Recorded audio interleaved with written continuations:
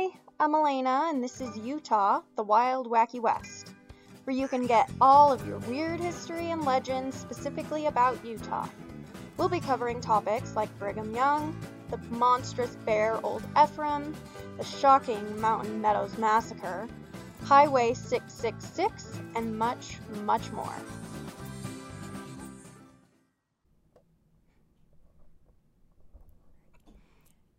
Hey everybody, this is Elena, and this is Utah, the Wild Wacky West, and today we are going to be covering the absolutely horrific Mountain Meadows Massacre. This massacre was in 1857, and it happened, the start date was either on September 7th or 8th. It lasted for 5 days. It was a massacre of about 50 to 60 Mormon militia, and they killed 120 Arkansas settlers. But before we go into the actual massacre, I need to give you some background context about what was happening in Utah at the time.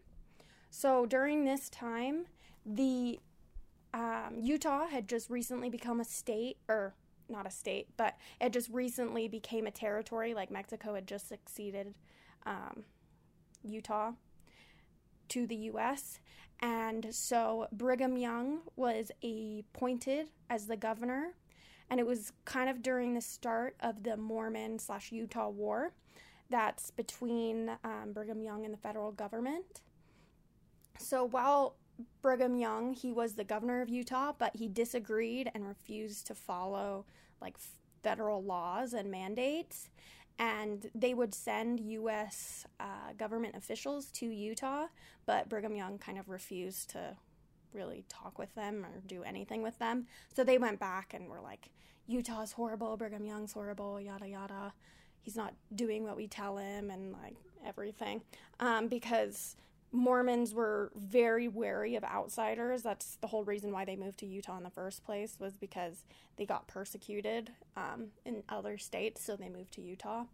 And the government declared Utah, the territory of Utah, as a rebellion state, and sent soldiers to go and quell the rebellion.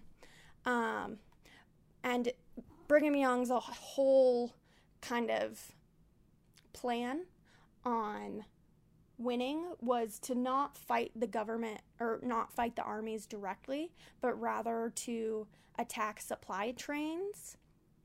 So he had closed all trails to immigrants who were, because people would use Utah as a passing through to get to California. And so he closed all those trails and required a permit for people who were traveling, but most people didn't know you had to have a permit because it was a very sudden thing, and he didn't broadcast it, of course.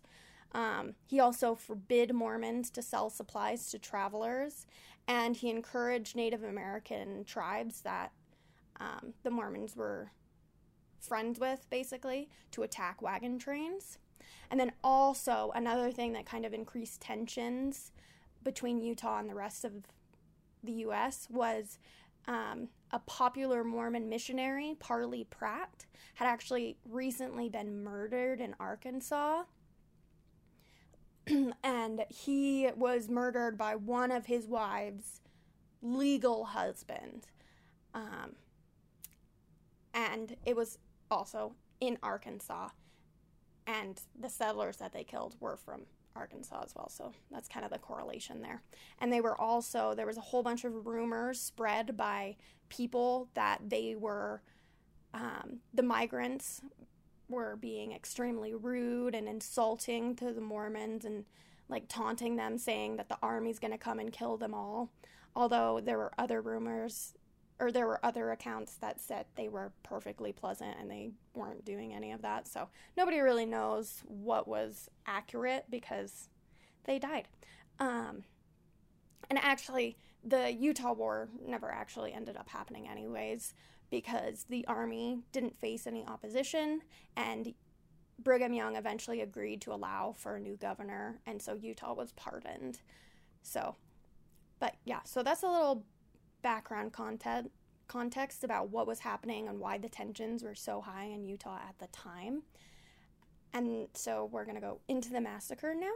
So the original wagon train, it was called the Baker Fancher wagon train, and there was 137 Arkansas settlers. They had about 18 to 30 wagons, roughly. And actually, the train was mostly women and children, and it was said that the women and children outnumbered the men 2-1. And again, they were going on the California Trail, so they were just passing through Utah to get to California. And it happened in the Mountain Meadows Valley in Utah. It's about an hour or so away from Cedar City. And the people who attacked them were a militia made of about 60 to 70 LDS, or Latter-day Saints, men. And it was led by Major John D. Lee. And they also coerced a couple, not a whole lot, but a few Southern Paiute Native Americans to attack with them. And the whole reasoning behind them getting the Southern Paiute to attack with them is so they could blame them for the attack. And they actually had painted themselves and dressed up to look like Native Americans themselves. So they first attacked them on September 7th or 8th. And the attack actually ended up lasting 5 days, which they weren't expecting, because the settlers fought back hard. They made a fort, because they were ambushed, but they just immediately grabbed their guns and fought back, and they made a fort with their wagons. They circled them, so it made a little barrier, and they dug a pit to make sure that they didn't get hit by gunshots that passed through.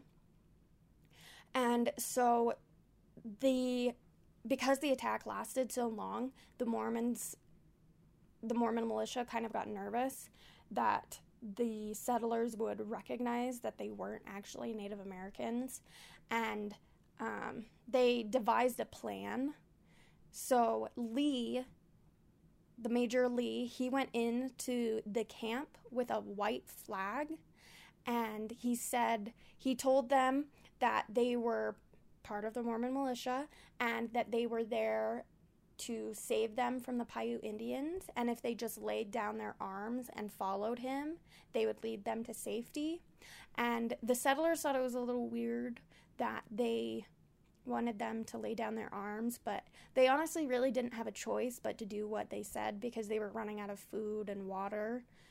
And so that's what they did. They left their guns and they followed him.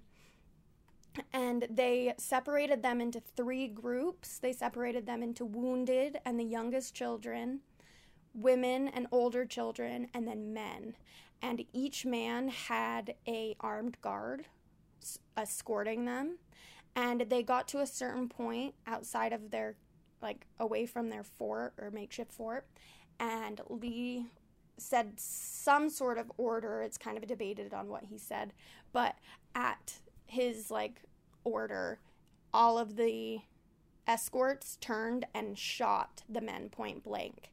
And then there was a group that were hiding in the bushes, and they jumped out and they killed all the women, children, and wounded. They only spared 17 children, and the 17 children, they were under 7 years old, and the reason why they were spared is because they were considered not credible witnesses and innocent blood under the Mormon faith. So they stole all of the property and the money of the travelers, and they took the children in with other families. And it was thought that they were killed in vengeance because of what happened in Arkansas, and then during the Utah War, that's kind of why people thought they were killed. And it was an act of revenge on people who had persecuted their religion, even if it wasn't specifically the people who were against the religion. They just wanted to kill someone. They didn't really care who it was. So the after effects of all this was, again, they stole the property and money and they sold it off. But actually, most of the men went back to most of the money went back to Brigham Young. And the surviving relatives never got any sort of compensation from the church or anything, even to this day. And the men who were in the militia who did this, there was a couple things that happened to them. They all swore an oath to never tell anybody. So some of them fled to Mexico. Some of them couldn't live with themselves for what they did, so they ended up committing suicide. And then others lied. And some eventually did come out with it. That's how we know what happened and are given why we have so much detailed accounts today. And actually only one man was brought to trial for this, and it was the major, John D. Lee, the leader of them. He became a scapegoat, and he was the only one tried for the crime. He became a fugitive he became a fugitive in November 1874, and they caught him and went to trial in 1875. But actually, even with all of the evidence, it led to the trial was a hung jury, but he was given another trial because Brigham Young actually struck a deal with the U.S. attorney who was in charge of the trial to give evidence that proved Lee was guilty, and he would only give this evidence as long as no other Mormons or the church would be implicated. So he gave this evidence so that nobody else and the church itself wouldn't get any blame. So, and during the trial, Young made a statement saying, "The time has come when they will try John D. Lee and not the Mormon Church, and that is all we have ever wanted." And the evidence did actually lead to Lee's conviction in 1876, and he was actually executed for it in March 1877 at Mountain Meadows Massacre. And he was extremely betrayed by Brigham Young because a lot of people think, and there's a lot of evidence saying that Brigham Young was actually the one who ordered Lee to do the massacre, because there's an inscription that they found of a letter from Brigham Young that said it, and Lee himself said it.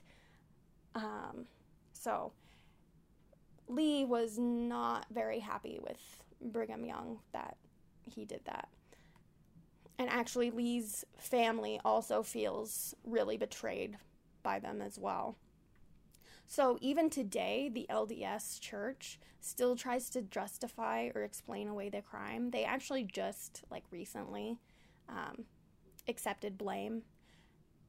And so the legacy of these murders is tangled with lies and deception, and it's actually viewed as America's first act of religious terrorism. Today, there's now 2 monuments in the area of Mountain Meadows.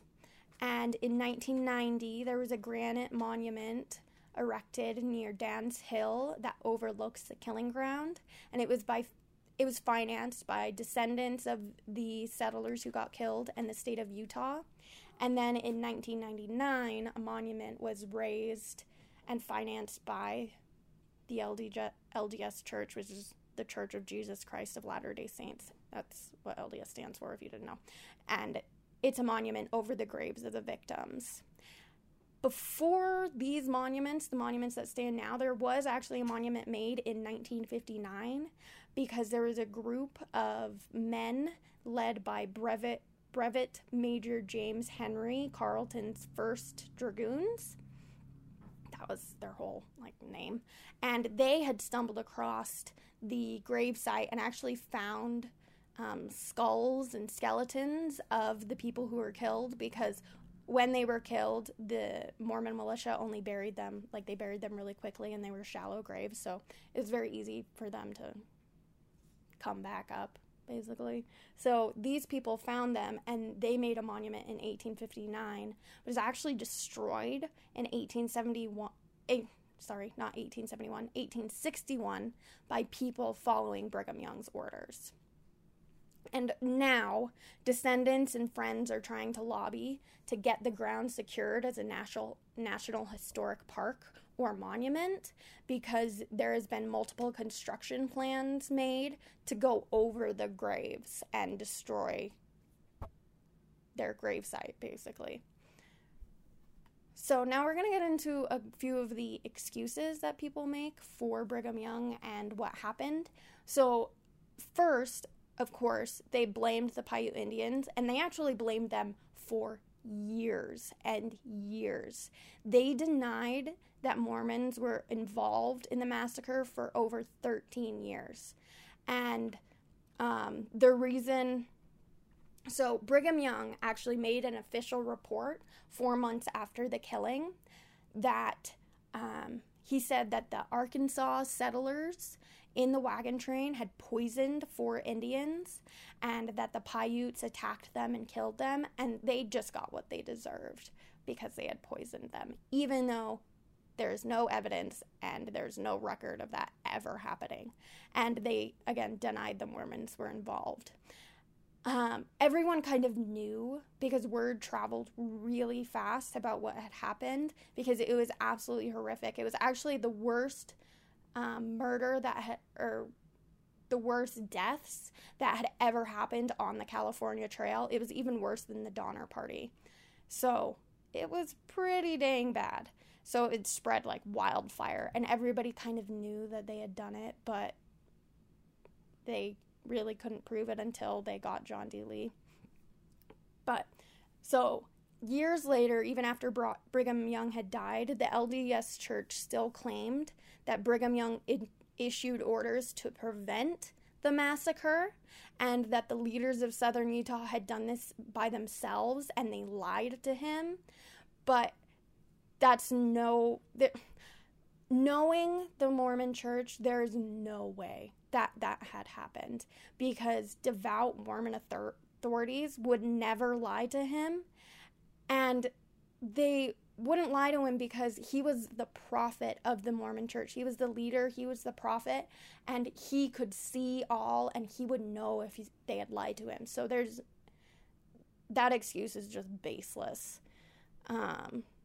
And eventually, ultimately, the church did admit and issued an apology for its involvement in the massacre. They finally admitted that yes, they had something to do with it, that Mormon militia was involved in it, but they still deny that Brigham Young had anything to do with it to this day.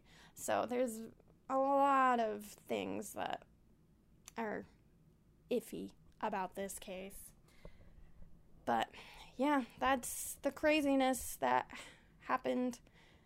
So I hope you learned something new, because I know a lot of people don't know about it. And thanks for listening. Bye.